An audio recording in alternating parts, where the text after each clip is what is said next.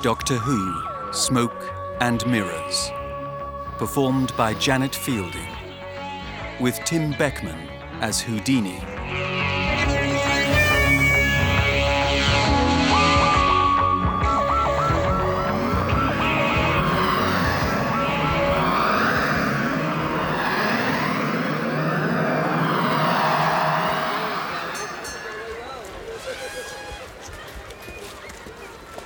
I'm just saying I don't see the point of it, huffed the boy in the yellow tunic.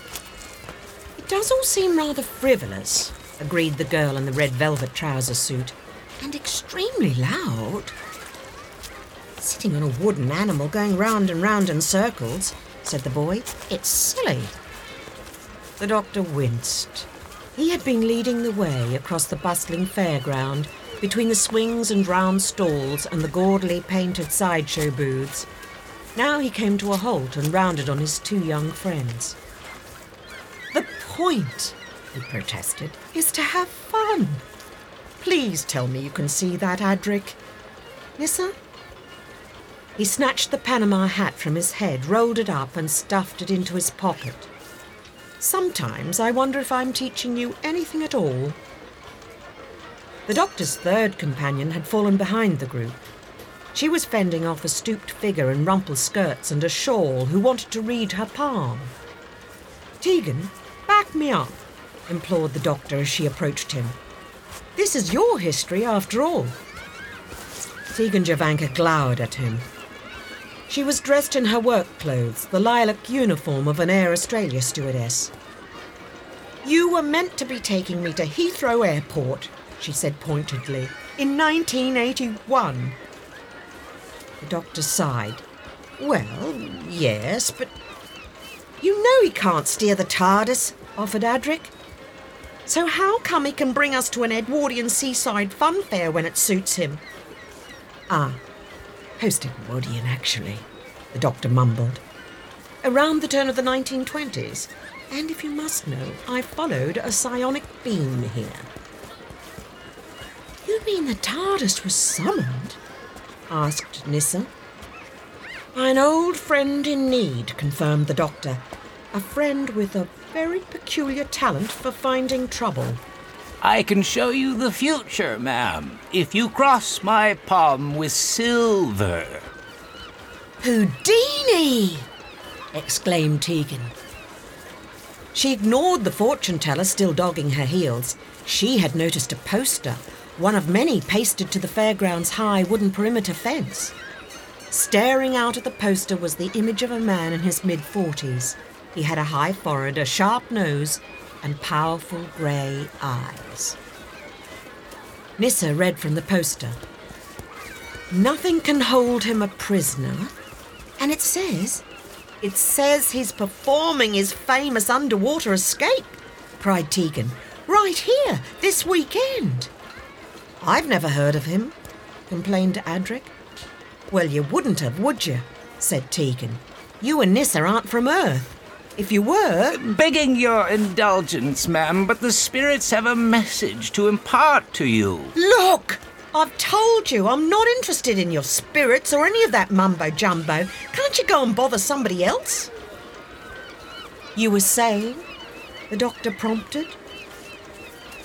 Tegan took a deep, calming breath. Houdini was the greatest escape artist who ever lived. Like the poster says, he could get out of anything. Ropes, handcuffs, straitjackets. Your aunt is proud of you, Tegan. She knows you always dreamt of travelling. She only wishes you could enjoy it more. Have him take you to see, I think she's saying, is it the Bay City Rollers? What did you say? For the first time, Tegan looked properly at the persistent fortune teller. From underneath the ragged shawl, a pair of powerful grey eyes stared back at her and twinkled in amusement. The doctor grinned. Allow me to introduce said old friend. Tegan, Adric, Nyssa, meet Mr. Harry Houdini. You've changed your face again, Doctor. Luckily, you and your entourage still stand out in a crowd. These days, I usually try to do the opposite. Ah, yes, that would explain the The doctor waved a hand vaguely over Houdini's disguise. Then he glanced down at his own white cricketing outfit self-consciously. You think this stands out? Even here? We're attracting some attention. We should retire to my lodgings and I'll tell you why I brought you here. There's something strange going on at this fair, Doctor. Something I'm at a loss to explain.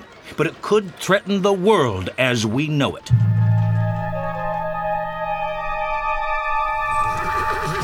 Houdini was staying a few blocks away from the fairground. He led the way through a series of narrow cobbled streets, slick and shiny from a recent rainfall. His rented parlour was hung with heavily patterned wallpaper. It was furnished with dark wooden armchairs and a claw-footed table. Houdini had certainly stamped his mark on the room. It was strewn with his clothing and carelessly discarded newspapers. He had folded the papers open at features about himself. What I want to know, said Tegan as she cleared a space to sit, is how come you knew my name and all that stuff about my aunt? Come on, Tegan. Isn't it obvious? Scoffed Adric. The name, I'm almost embarrassed to reveal, I overheard when the doctor called out to you at the fair. The rest, a combination of deduction and lucky guesswork. And the Bay City Rollers? The doctor cleared his throat. Harry here has met people from the future before. How is the delightful Miss Grant keeping, Doctor? You see, said Adric, everything has a rational explanation if you look for it. In this case, Tegan, you were taken in by a cheap conjuring trick. Nyssa hissed across the room at him. Adric? No. The boy is right. For 30 years now, I have searched and never once found a medium who was anything other than a charlatan. You said something about a threat, the doctor prompted. But Houdini said there would be plenty of time to discuss that later. He excused himself and disappeared into a back room. When he returned, after less than half a minute, he had swapped his gypsy fortune-teller's skirts for a lounge suit and bow tie. He poured drinks for his 4 guests. Do you remember the Avids, Doctor? Ovids, the doctor corrected him. I'm unlikely to forget them. Beings of pure thought. They travelled from world to world in crystal spheres. Unfortunately, 4 of them became stranded in New York in the 1890s. What were the names of your 2 young friends that time? That would be Polly and Ben. The Ovids were giving form to people's nightmares. It wasn't their fault. They were frightened and trying to communicate. Harry helped us to trace them to an abandoned theatre. You opened my eyes, Doctor. You proved to me that there are more things on Earth than are dreamt of, without the need for recourse to spiritual realms. I've learned a lot from you too, averred the doctor. The techniques you taught me have saved my life on more than one occasion. You've known each other a long time, asked Nyssa. Oh, the stories I can tell you, my dear. The adventures that the doctor and I have shared. Mostly back when I was a younger man, of course, and he an older one. I would welcome the benefit of your wisdom now, Doctor. Tegan's eye was drawn to an open suitcase on the table. It was filled to overflowing with handcuffs, keys of various shapes and sizes, and lockpicks. Behind the table, an oval mahogany-framed mirror had been turned to face the wall. She wondered why. I have discovered a medium at the fair here, whose tricks I fear I may be losing my powers of observation. I seem unable to divine the woman's methods, as normally I would. Before I accept her claims to supernatural prowess, however, I would like to eliminate certain other possibilities. You think she might be using technology from another planet, the doctor deduced. Or from the future, Tegan realised. As I forewarned you earlier, highly threatening possibilities. The fairground closes at sunset tonight. We shouldn't have any trouble getting past the night watchman. We can search the fortune-teller's booth and see if my suspicions are justified. What do you say, Doctor? One more adventure? Night had drawn in and brought with it a chill mist. Tegan rubbed her arms vigorously as she tried to keep up with the others. She made a comment about the cold, and Nyssa, in step beside her, grinned. That's the Tegan I know. And what is that supposed to mean? Nyssa ribbed her friend gently. That's the first complaint I've heard from you all evening. If I didn't know you better, I'd swear you were almost beginning to enjoy yourself. I must admit, confessed Tegan, meeting an historical celebrity, it's kind of, well, neat. Just don't tell the doctor I said that. Your secret is safe with me, said Nyssa. Well, Doctor, would you care to do the honors? In front of them, a gate was secured by a sturdy padlock. Through its slats, they could see the fair's small wooden Ferris wheel silhouetted against the clear sky. The doctor inspected the lock by the glow of a nearby gaslight. I think perhaps you should see to this one, he suggested. Houdini raised an inquiring eyebrow in his direction. Abashed, the doctor confessed, I recently lost my sonic screwdriver. And what is the great doctor without the tools of his trade, huh? The doctor plunged his hands into his pockets and pushed out his lower lip. I didn't say I couldn't do it. And anyway, you're a fine one to talk, Adric piped up. You're using tools of your own, aren't you? A set of lockpicks had appeared in Houdini's hand, although no one had seen where they came from. He tinkered with the padlock for a few seconds, then stepped back with a grin and a flourish as it sprang open.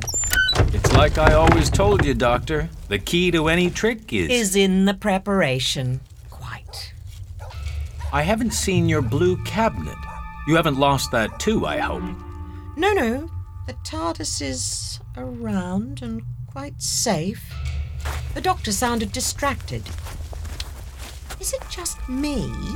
Asked Tegan. Or does anyone else feel like we're being watched? It isn't only you, said Nyssa. I can feel it too. It started as soon as we came through the gate. They stopped walking and listened. The fairground looked very different by starlight. Every ride and every booth a dark alien shape in the corner of the eye. The damp earth had been churned into mud by thousands of pairs of feet, but the excited chattering of the crowd had faded with the day. A deathly silence ruled the night. And yet, said the doctor, there's no sign of any guards. Don't you think... Harry, don't you think that's odd? You were expecting night watchmen, I recall. I never took you for someone to jump at shadows, Doctor. Look, the fortune teller's booth is right over there. I'm sure that's where we'll find our answers. Perhaps so, agreed the doctor. He wasn't looking at Houdini, however. He turned on the spot and swept the fairground with a narrow-eyed gaze. The problem I've found with shadows is that occasionally they have teeth. Houdini wasn't listening to him. He had already started toward the booth he had indicated. The doctor grimaced and began to follow him, but thought again. He halted suddenly and wheeled to face his three companions, who almost stumbled into him. I think it might be best if, that is to say, maybe Harry and I should do this. Just the two of us. Or leaving us behind?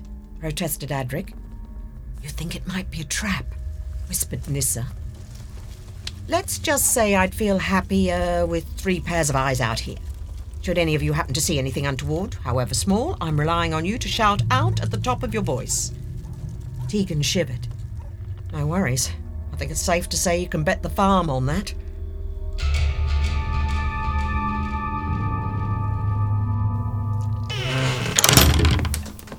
The fortune teller's booth was tiny. A round table and 2 chairs almost filled it. Can't be much larger than your blue cabinet, Doctor. But that carries what? 4 of you now? Tell me more about this medium of yours, said the doctor. He pulled back a frayed curtain to expose a set of cluttered, dusty bookshelves. What exactly was it about her act that made you think... I'd rather you told me more about your new companions, Doctor. Miss Javenka, for example. Was that an Antipodean accent I detected? Tegan comes from Brisbane in the early 1980s. And yes, Harry, she has heard of the great Houdini. She also knows better than to discuss your personal future. That is what you wanted to know? Houdini had crouched to reach under the table. He had found an old chest and had dragged it out into the open. He didn't look up, didn't meet the doctor's gaze, but his grey eyes seemed to darken for a moment. You can't blame a guy for trying. You show me glimpses of alien places, future times, but you keep so much more from me. Where did you leave your cabinet this time, Doctor? I searched the fairground. I hardly think this is the time to... began the doctor. He stopped himself and continued in a more patient tone. We'll talk about this later, Harry. In more congenial surroundings. Found anything down there? Houdini was sorting through a trunk full of old scarves and scraps of colourful material. He shook his head in answer to the doctor's question. Still, he kept his back to him, concentrating on the task before him.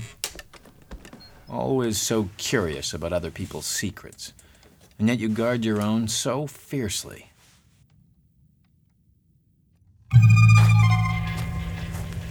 Is it my imagination, asked Nyssa, or is there something odd about the doctor's friend? Houdini? Tegan frowned. I don't know what you mean. Odd how? I'm not sure. It's the way he keeps on questioning the doctor, almost as if he's testing him. But no, the doctor said the two of them went way back, said Tegan. Why wouldn't he trust him? Perhaps Houdini doesn't believe the doctor is who he says he is, suggested Nyssa. After all, he has regenerated since the last time they met.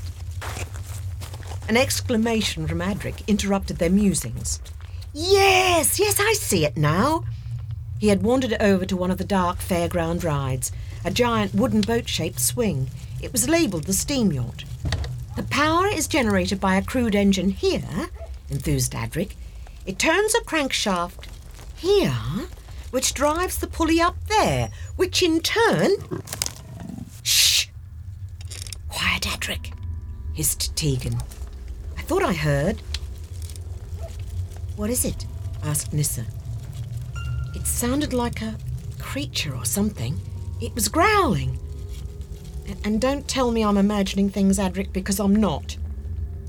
You probably heard an animal, said Adric, from inside the menagerie. Menagerie? Queried Nyssa. They have animals caged up in one of those trailers. It isn't far from here. We passed it when we came through. There was a sign. Is that true, Tegan? Asked Nyssa. Not in my time, Tegan answered her defensively. But yeah, in the 1920s, I reckon.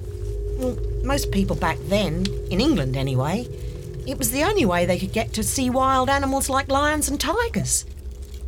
Wild animals?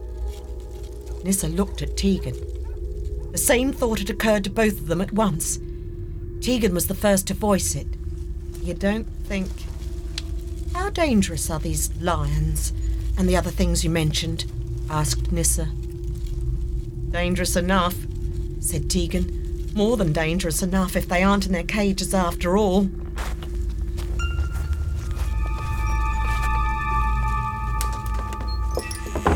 I think I may have found what we're looking for. The doctor had turned his attention to the round table. It was draped with a red cloth, which bulged in the middle. He teased back the cloth to reveal a transparent globe seated on a spider-shaped plinth. The medium's crystal ball? Don't you recognise it, Harry? You should. You saw another one just like it in a Manhattan theatre over 20 years ago. An Ovid sphere? How is that possible? I don't know. The doctor lowered himself into a chair, never taking his eyes off the alien artefact. But it proves I was right, huh? Madame Tribardi is a fraud, like all the others. It's attuned to Ovid thought patterns, of course, but even in the hands of a non-telepath. The doctor reached for the sphere. He braced himself as he placed his hands on it. He seemed relieved when nothing bad happened. He closed his eyes and breathed deeply. Another carnival huckster, preying on the bereaved. profiting from people's most desperate hopes and prayers, and offering only deceit in return. An image swam into focus inside the crystal sphere. Houdini craned closer over the doctor's shoulder. He made out two figures exploring a brick-built tunnel. He recognized himself with a fuller head of darker hair, dressed in a stage costume, a tuxedo with sleeves pushed up to the elbow. At his shoulder was a white-haired man with a crinkled face and a nose even more prominent than Houdini's own. They hadn't yet seen the monster that loomed over them from behind, orange-green, its body studded with poisonous nodules. The doctor opened his eyes and the image faded. Could that thing... Is it possible that it could contact the spirit world, Doctor? Divine the future? The doctor shook his head. Only the past. The sphere is a collector of psychokinetic energy. Fully charged, it will reflect your thoughts, including your memories, back at you. It might even reveal the contents of your subconscious mind. Otherwise, I'm afraid... Houdini's shoulders slumped. "I'm sorry, Harry," said the doctor sympathetically. "I know that isn't what you wanted to hear. I know how much you still miss her."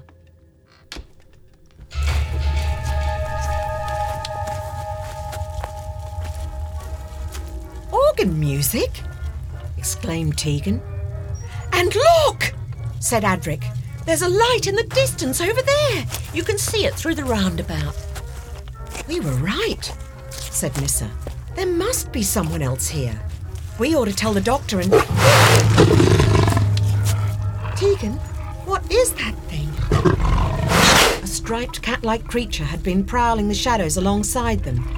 As Nyssa had stepped forward, it had revealed itself by shying away from her. It hadn't gone far, though. It fixed the doctor's three companions with an appraising, yellow-eyed glare, its whiskers twitching. "That," said Tegan, "is a tiger. Don't make any sudden moves, either of you.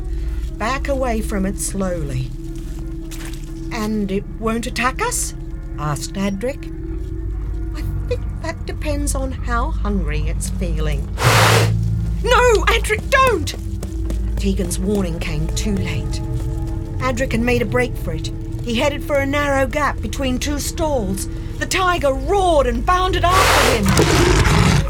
Remembering what the doctor had said earlier, Nyssa screamed out his name. "Doctor!"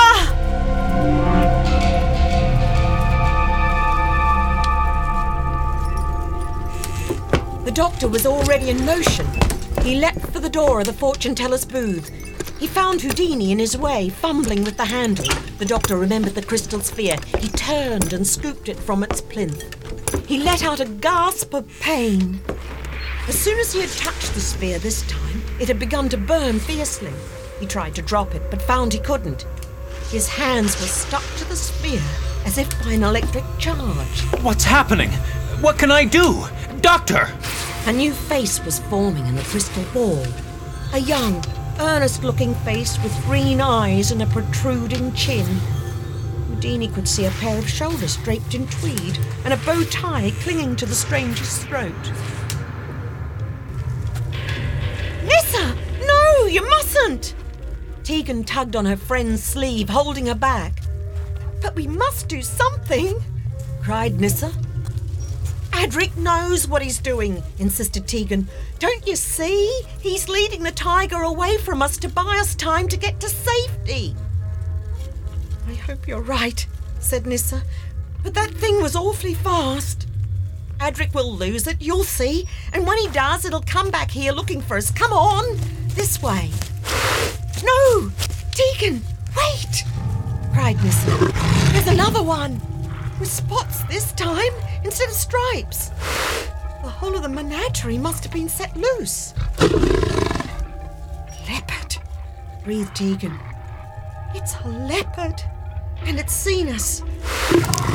"What was it you said earlier?" asked Nyssa. "Back away from it slowly, don't make any sudden..." "Forget that!" yelled Tegan. "Run!"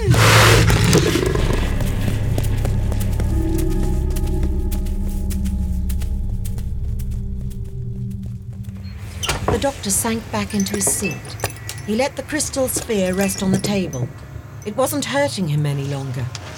Still, his hands remained clamped to each side of it.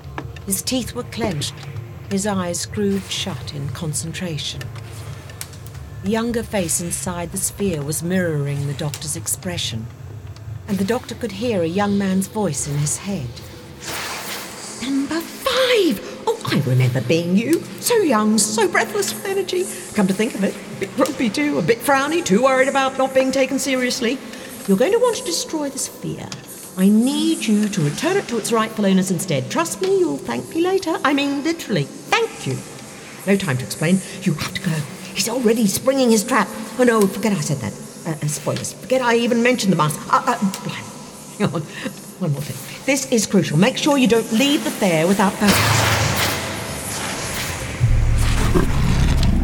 Shoo!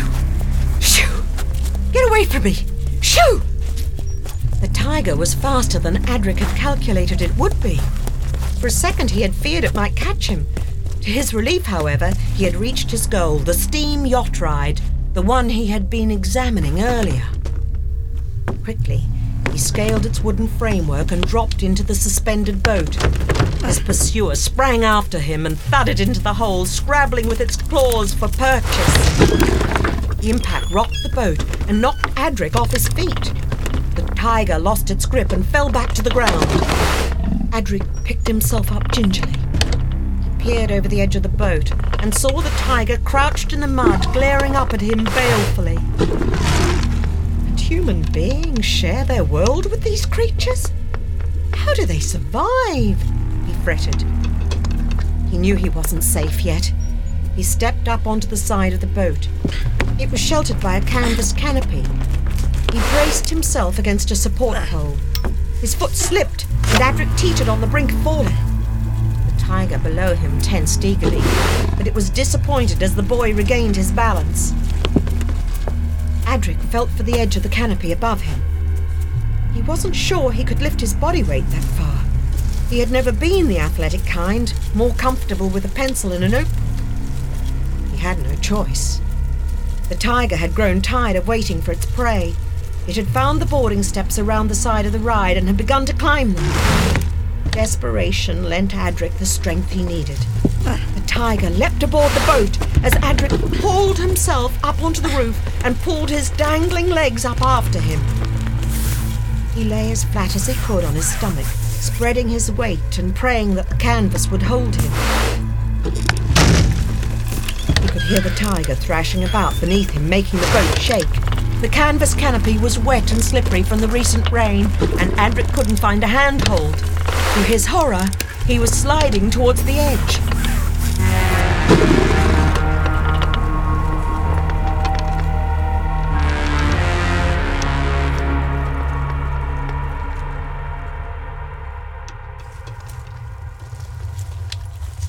Nyssa! Over here! Hurry! Nyssa spun round at the sound of her friend's voice. I can't see you, Tegan. Where are you? The two women had become separated as they fled from the leopard. It had happened somewhere near the big steam-powered roundabout. Now Nyssa was alone and lost in the dark. She hadn't dared call out for help. She didn't want to draw attention to herself. She imagined monsters. Earth animals with sharp claws and teeth lurking in every shadow. She heard their growls in every creak of settling wood. She had come to the side of one of the larger booths. A small door swung open. But Nyssa couldn't make out anything behind it. Only darkness. Was this where Tegan's voice had come from, she wondered? She couldn't tell. She approached the door with trepidation. She whirled around again. The wooden fairground wheel had started up in a dazzle of lights. This is definitely not how we had fun on Traken, she muttered nervously. Nyssa felt exposed out in the open, spotlighted, and without realizing it, she backed up all the way to the sideshow booth and its open doorway. At least inside, she reasoned, she would be safe from the wandering beasts of the menagerie.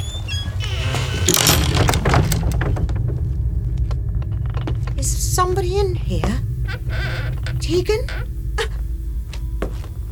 Nyssa couldn't see a thing. Groping blindly, she had stumbled into something and scraped her shin. She stooped and felt for the shape of the object. It was a bench. A long, narrow wooden bench. She felt another one in front of it. That makes sense, she thought. The booth was laid out like a theatre, with audience seating.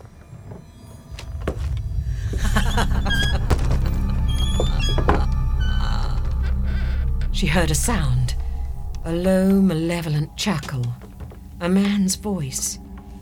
It seemed to come from right behind, and beside her, all around her. Who are you? What do you want from me? An electric lamp snapped on at one end of the room. In its harsh light, Nyssa saw a raised stage. A pair of scenery flats, a long table, and a few chairs created the impression of a medieval banqueting hall. I wondered which of the doctor's whelps would be the first to step into my parlour. How fitting that it should be you, Nyssa of Traken.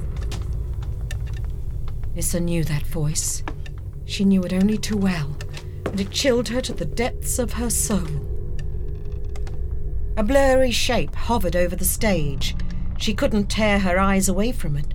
Slowly it resolved itself into the image of a man, black-clad with a saturnine beard, his lips pursed into a smirk. I should say, formerly of the dead planet Traken. Nyssa gasped.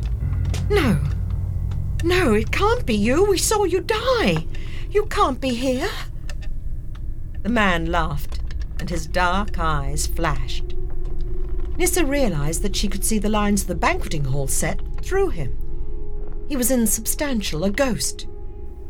But a ghost that somehow held her in an unbreakable spell. "Come to me, girl," said the ghost. Nyssa whimpered no. To her horror, her body betrayed her. She felt her legs jerking her towards the stage as if pulled by an invisible chain. "You must come to me, Nyssa. You are unable to resist. My every wish is your command. My every will is your will. I am the master, and you will obey me."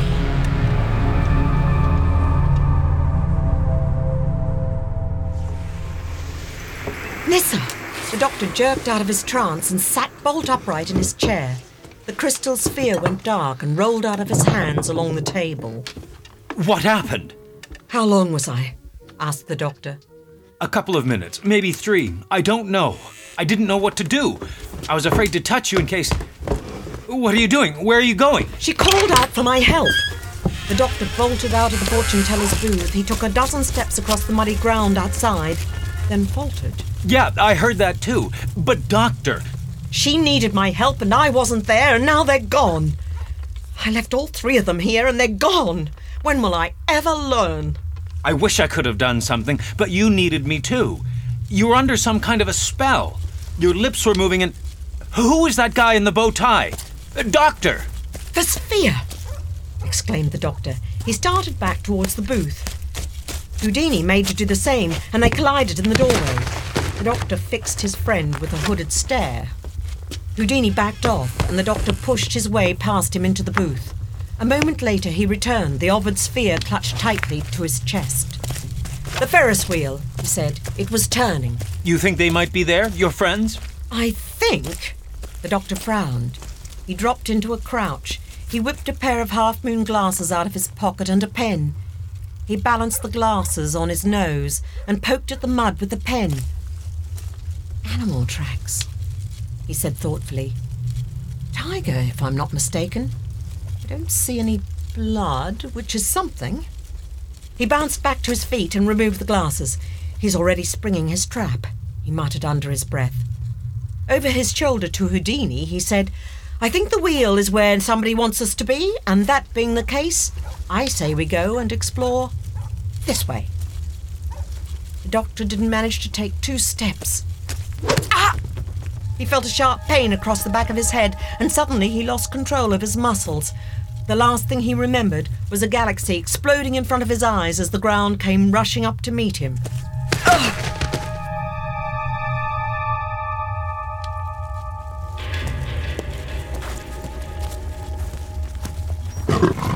A small group of people had gathered round the steam yacht ride. One of them, a lean man in a safari outfit with a whip, had brought the tiger to heel. Two others, boxers from the looks of their bare chests and muscular arms, rushed past him and clambered into the wooden boat. Adric tried to get away from them. Hanging from the boat's canopy, he kicked out, keeping the men at bay. He swung himself out over the ride and lunged for the scaffolding. He caught it with one hand but got no further. The boxers seized him by the legs. They dragged him kicking and protesting off the ride and down to where their colleagues waited.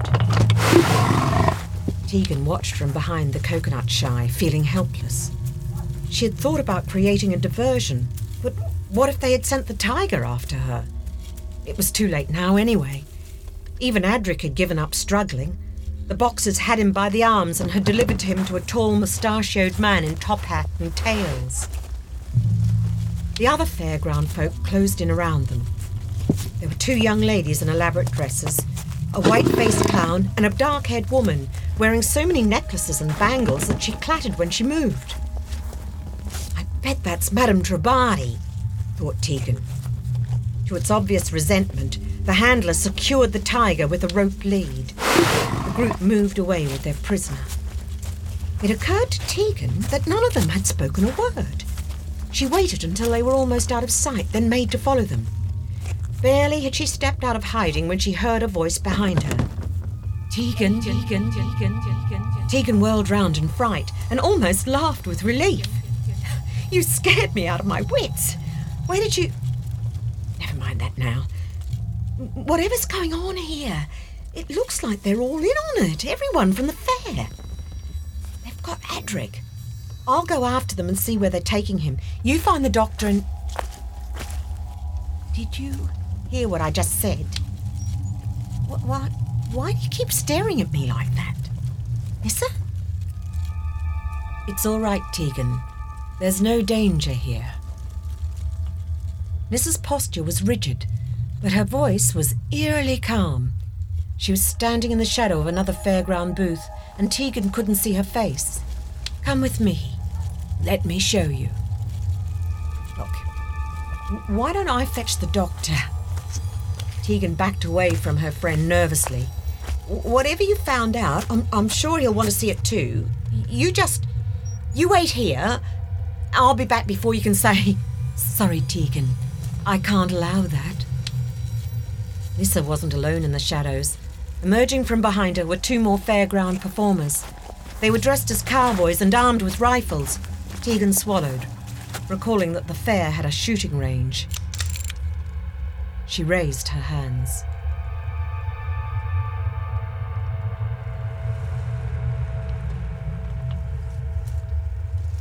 The doctor surfaced from a bottomless darkness.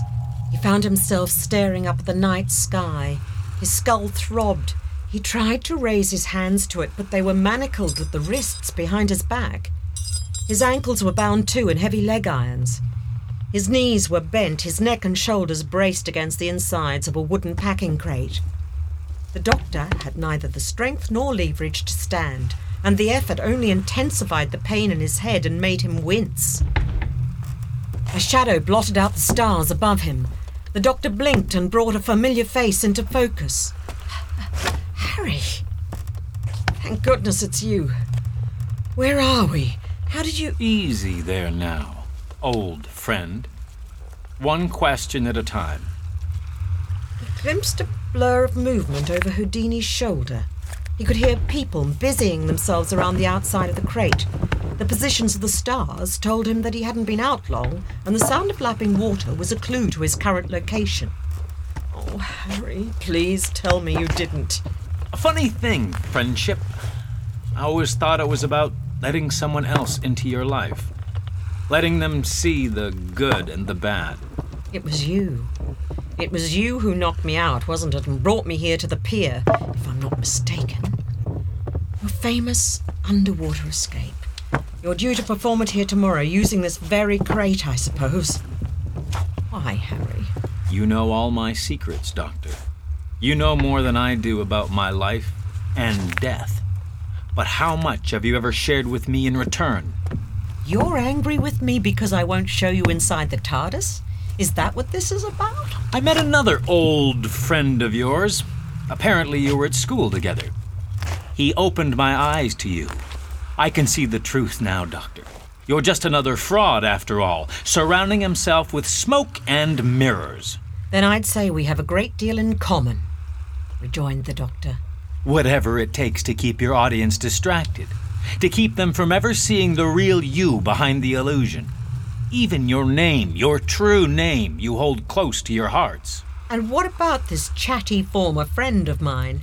I assume he has a name, Or do you simply address him as Master?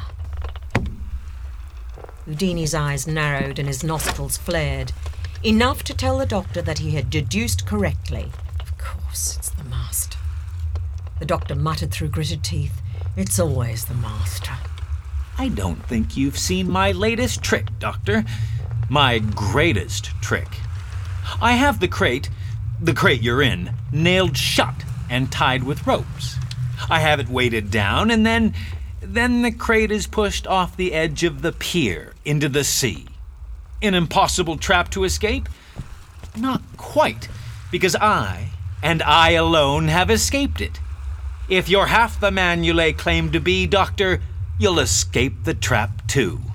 I never lied to you, Harry, the Doctor stressed. I never claimed to be anything other than I was. I'm sorry if that wasn't enough for you. Houdini turned away from him and gestured to his unseen cohorts. He stepped out of the Doctor's limited field of vision. A moment later, the grimy faces of 2 fairground workers appeared in his place. The workers were manoeuvring a square piece of wood between them. They lowered it onto the top of the crate. "You want to know why I keep secrets from you, Harry?" the Doctor yelled. "Robert Houdin, that's the reason. Jean-Eugène Robert Houdin. His act inspired you to pursue a career in magic. You even named your stage persona after him. He disappointed you too, didn't he?" He was wasting his breath. Even if Houdini could hear him, he wasn't listening. "You destroyed your idol's reputation in print because he failed to carry the weight of your expectations. But who could ever live up to your expectations, Harry?" The Doctor rested his head against the inside of the crate with a groan. He kept on talking as much to fill the silence as anything. He didn't even have to hypnotize you, did he? The Master knew I'd see it right away if he had. And how much more satisfying for him anyway to play on your ego and your paranoia. To whisper the lies you so dearly wanted to believe and turn an old friend against me.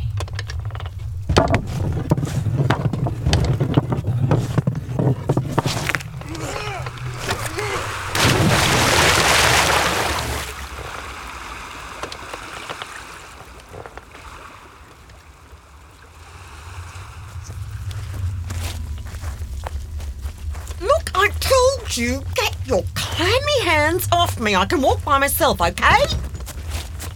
The 2 cowboys were deaf to Tegan's protestations. They had hauled her as far as a rundown theatre booth, its facade decorated with lurid pictures of ghosts and goblins. Waiting there were the fairground folk that Tegan had seen earlier, along with their young prisoner. "Tegan! Nyssa! They got you too?" groaned Adric. Nyssa had kept pace with Tegan and her escorts, walking stiffly, never once glancing sideways at her friend. "She's in some kind of a trance," explained Tegan, "like everyone else in this lousy, rotten place." The man in the top hat unlocked the booth and stepped aside with a sweeping gesture towards the open doorway. His colleagues dragged their 2 prisoners up a short flight of stairs and inside. Throughout, they maintained their eerie silence, as did Nyssa. Tegan pleaded with her. "Nyssa, listen to me, please. I know what it's like to be under someone else's control, but you've got to resist. Fight back." Adric shook his head despairingly. Nyssa's people were pacifists. She never learned how to fight. Their captors had brought the two of them to a halt behind 6 rows of wooden benches facing a raised stage. And then there were 3. Delightful to see you again, young Adric. Miss Tegan Javek. A shame the doctor couldn't be here to complete our reunion, but I hear he's a little tied up at the moment.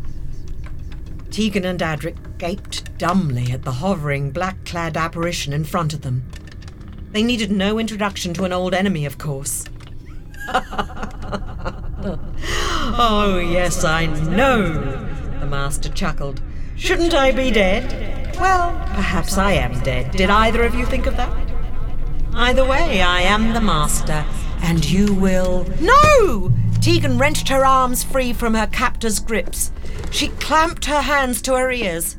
He's trying to hypnotize us too. Don't listen to him, Adric. A ghost show, muttered Adric. The signage outside announced a ghost show, which suggests... The ghostly image of the Master threw back its head and laughed.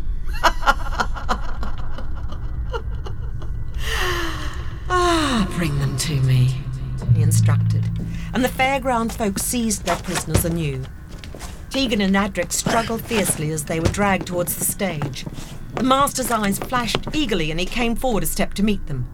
He drifted through a solid dining chair as if it didn't exist. Tegan cried out desperately to Nyssa.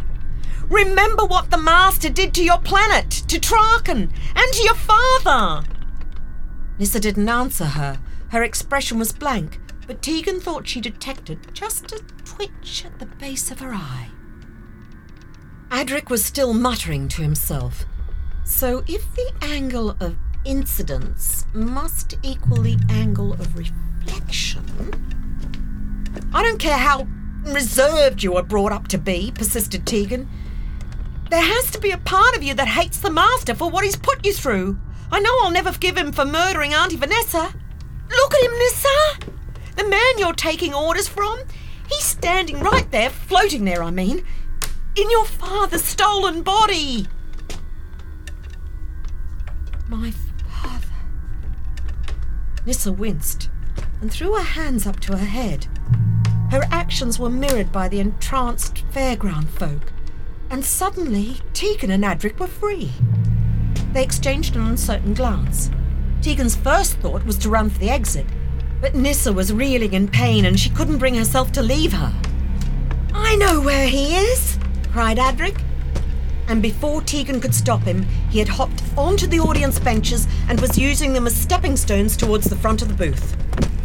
Tegan looked at Nyssa. She looked at the fairground folk. They were already recovering their wits. She cast a final, hopeless glance at the exit doors. Then she turned and clambered over the benches after Adric. I hope you know what you're doing, she grumbled. Don't you see? It's another trick, an illusion. A tall canvas partition stood in front of the stage. Tegan hadn't really looked at it, just assuming that it hid the supports. Adric slipped around the side of the partition, out of her line of sight. A moment later, to Tegan's astonishment, he appeared on the stage. Or rather, Adric's ghost appeared, hovering, translucent, like the image of the Master, but with an expression of bewilderment on his face. I don't understand. I know I got my sums right. He should be here. He should be standing right here. The Master! He's behind you! Adric, look out! Adric whirled round. Where is he? I don't see him. The Master, the ghost of the Master, pounced on Adric from behind. He slipped an arm round his throat. With the other, he twisted the boy's arm up behind his back. Say goodbye to the corporeal world, boy. Now you're a ghost like me.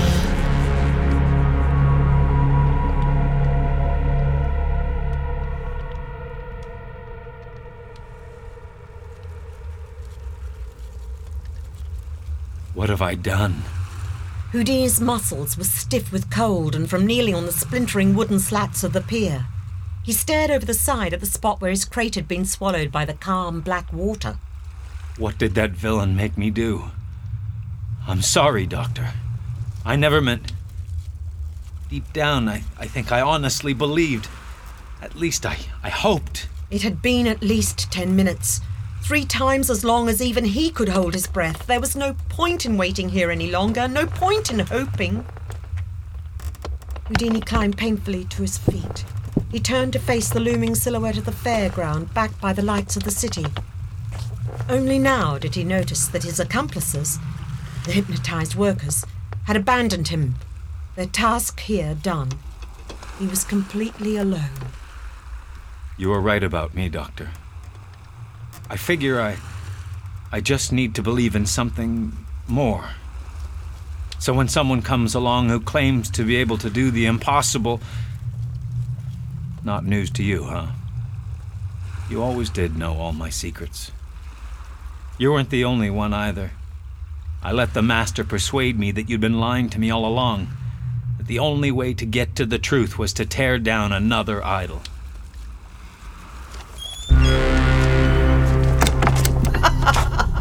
This made no sense. Adric was alone behind the canvas partition. Still, he could feel the Master's hold choking him. He could hear the Master's sinister chuckle in his ear. His mind raced. A powerful beam of light shone out from under the stage. Wrenching his gaze upwards, Adric saw a sheet of glass balanced on the edge of the stage, angled down towards him. From further back in the booth, it had been effectively invisible. He could see his own ghostly reflection in the glass, and one other. The illusion worked precisely as he had deduced it must. There was only one thing wrong. Adric, what are you doing back there? I thought... Tegan sized up the situation in 2 glances. With the first, she saw Adric thrashing about like a puppet on a string. Then she looked up at the glass and saw him in the Master's grip. That isn't a reflection, is it? Somehow the Master's actually inside the glass and is... Tegan cast around urgently. She found a chair. She picked it up and raised it over her head to throw it. Tegan! Gasped Adric. She was going to smash the glass. But if she did... The truth was, he didn't know what would happen. He didn't understand the science they were dealing with. All Adric knew was that his reflection was in the glass too. He couldn't catch his breath, couldn't find his voice in time to shout a warning. With all the strength she could muster, Tegan threw the chair at the lamp underneath the stage. She caught it dead center, knocking it off the tripod that had been supporting it. The lamp shattered, plunging Tegan and Adric into semi-darkness. Adric's image disappeared from the angled glass. The Master howled in frustration as he was left holding nothing. The real Adric sagged to his knees with a gasp as the invisible grip on him was released. Tegan, that was brilliant. Well, you don't have to sound so surprised. Tegan rushed to Adric's side. She put her arm around his shoulders, supporting him. Now come on, let's get out of here before... A group of fairground folk rounded the partition in front of them. They were led by one of the boxers and the man in the top hat. Tegan turned and propelled Adric in the opposite direction. They were cut off there too by the cowboys and the clown this time. They were surrounded. The Master's image in the glass had recovered from the loss of his hostage. He straightened his back and his familiar smirk returned. You didn't think you could break my control of them so easily. Oh, but the 2 of you were always strong-willed, weren't you? I regret, too much so for your own good. He turned his gaze upon the fairground cowboys, still wielding their rifles. Kill them.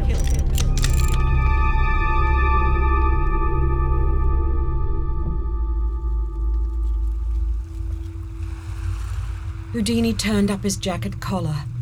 He sank his hands into his pockets, turned and walked back up the pier, his shoulders slumped. He tried not to look back. He didn't get very far. He couldn't tell where the gunshots had come from, but he was sure that they augured nothing good. The night sky flashed red. A storm had blown up out of nowhere, and lightning stabbed at the fairground ahead of him at its wooden wheel. A moment later, a second bolt struck the fairground too, then a third and a fourth. Red bolts of lightning. Houdini's throat tightened. The red bolts, he realised, weren't striking from above. They emanated from somewhere within the fair itself, crackling off the huddled booths. Every hair on Houdini's body was standing on end. But worse still was the cold, sick feeling of guilt in his stomach. Whatever was happening, his own actions, his misguided alliance with the Master, had helped bring it about. He was responsible. His fingers touched a hard, round shape in his pocket. He pulled out the device that the doctor had left him with so many years ago. Almost feverishly, he stabbed at the silver button inset into it. I don't know if the psionic beam can still reach you. I guess it would be kind of a miracle if it could. I figure we need a miracle right now. The world needs you, Doctor. I need you. A blonde head broke the surface of the water. For a second, the doctor's agonized face was visible, gasping, spluttering for a breath.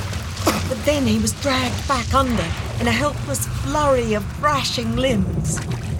Houdini stood gaping, hardly daring to believe his own eyes. He looked at the beam device in his hand. Then he cast it aside, kicked off his shoes, and shrugged off his lounge suit jacket.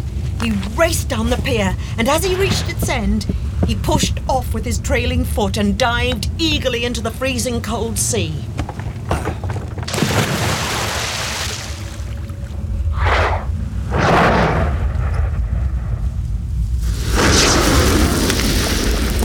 I don't understand what's happening, Nyssa cried. The doctor's three companions had bolted from the ghost show booth to find the fairground in the grip of what looked like an electrical storm. Red bolts of lightning were exploding, apparently from the air itself, wherever they looked. "You saved our lives," said Tegan. "That's what happened. Those men were going to shoot us, Adric and me." Nyssa frowned. "I don't remember." "You managed to break the Master's hold on you," said Adric. "You came up behind the men with guns and you pushed one of them into the other as they fired." "Look out!" The bolt hit the ground in front of them. They recoiled and took shelter together against the side of the steam yacht ride. Nyss's short-term memory was a blur, but her friend's words had stirred something in the back of her mind. She saw a sheet of glass shattered by an off-course bullet. She heard the Master's scream of horror in her head, lingering for a few seconds even after his image had exploded into a million tiny shards. "It's no use trying to shelter from it," said Adric. "Look, the energy discharges are passing through walls and roofs." "And what happens if those energy discharges pass through us?" asked Tegan bleakly. "I'd avoid that if you possibly can." The doctor's voice took the three of them by surprise. He breezed past them with a practiced lope before any of them could react. Houdini appeared next, visibly out of breath and working harder to keep up, but staying on the doctor's heels. The hair and clothes of both men were wringing wet. Tegan, Adric and Nyssa exchanged nonplussed glances. Then, as one, they dashed after the two men.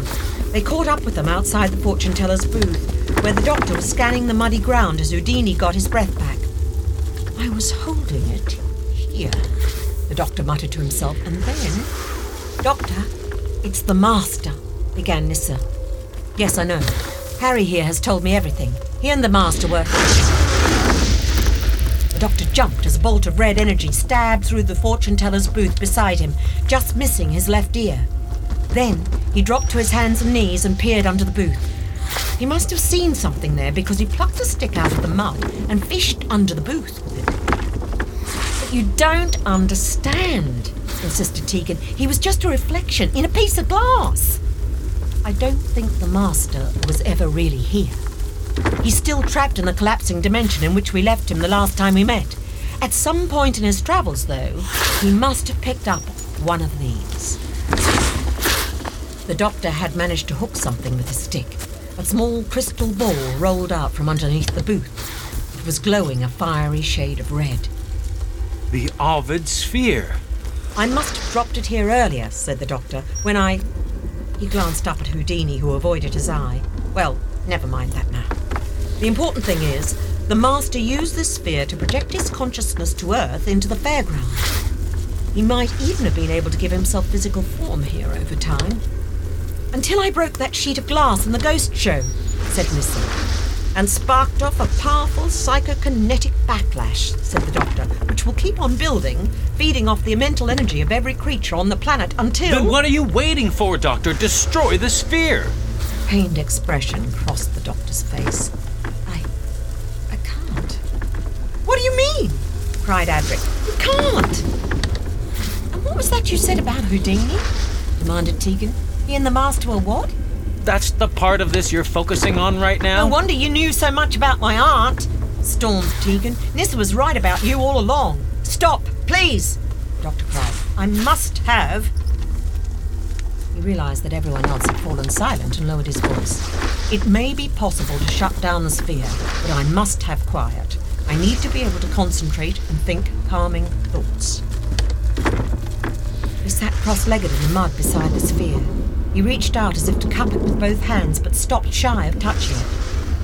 He closed his eyes. As his four friends watched with bated breath, the doctor inched his hands slowly, ever so frustratingly slowly, towards the sphere.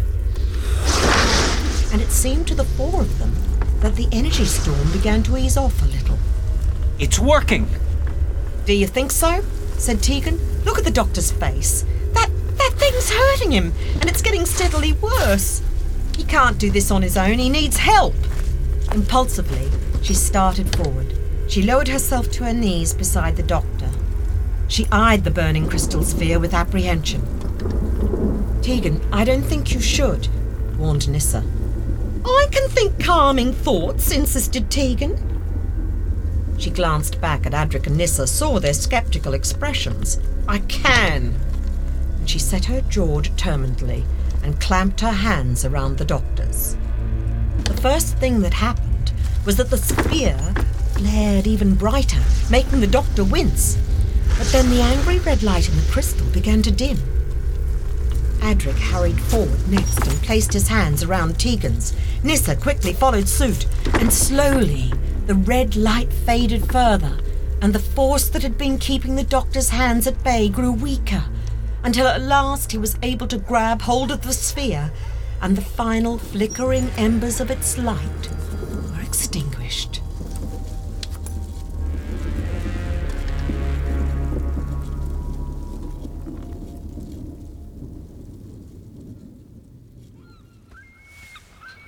The doctor sat on the lip of the big roundabout.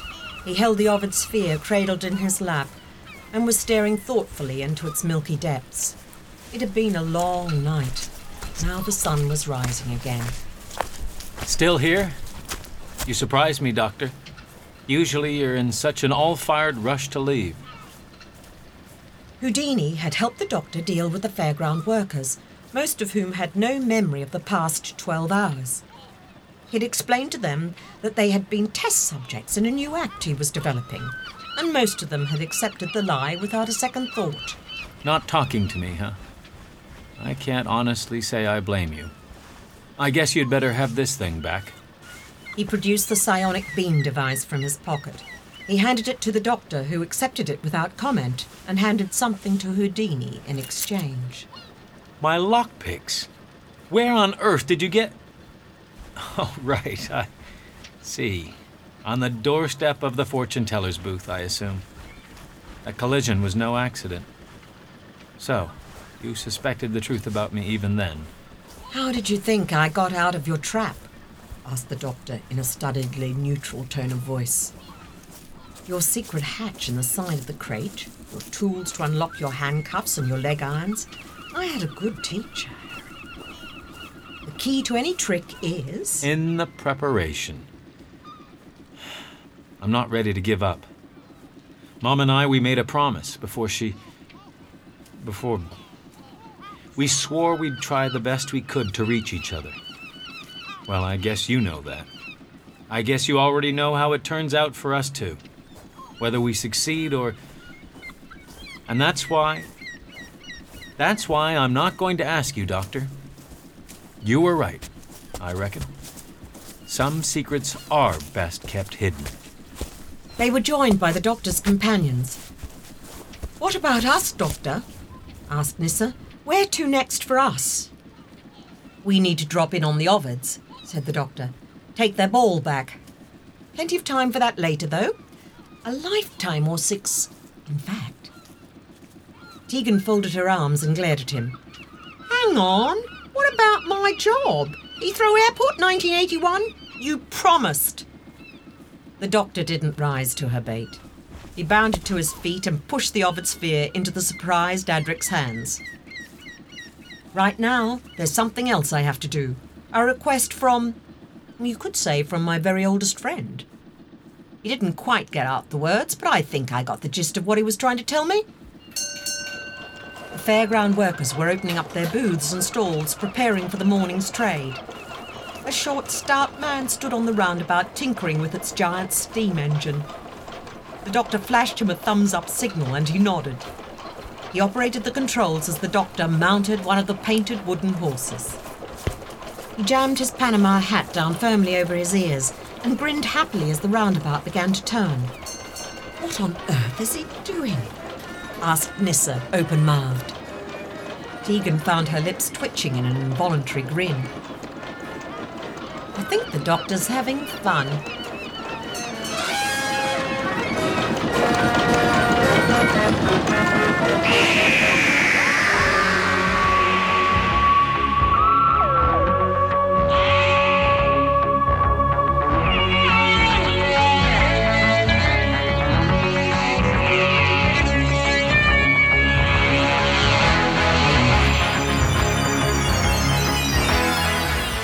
Doctor Who, Smoke and Mirrors by Steve Lyons was performed by Janet Fielding with Tim Beckman as Houdini and is a Big Finish production for Audio Go.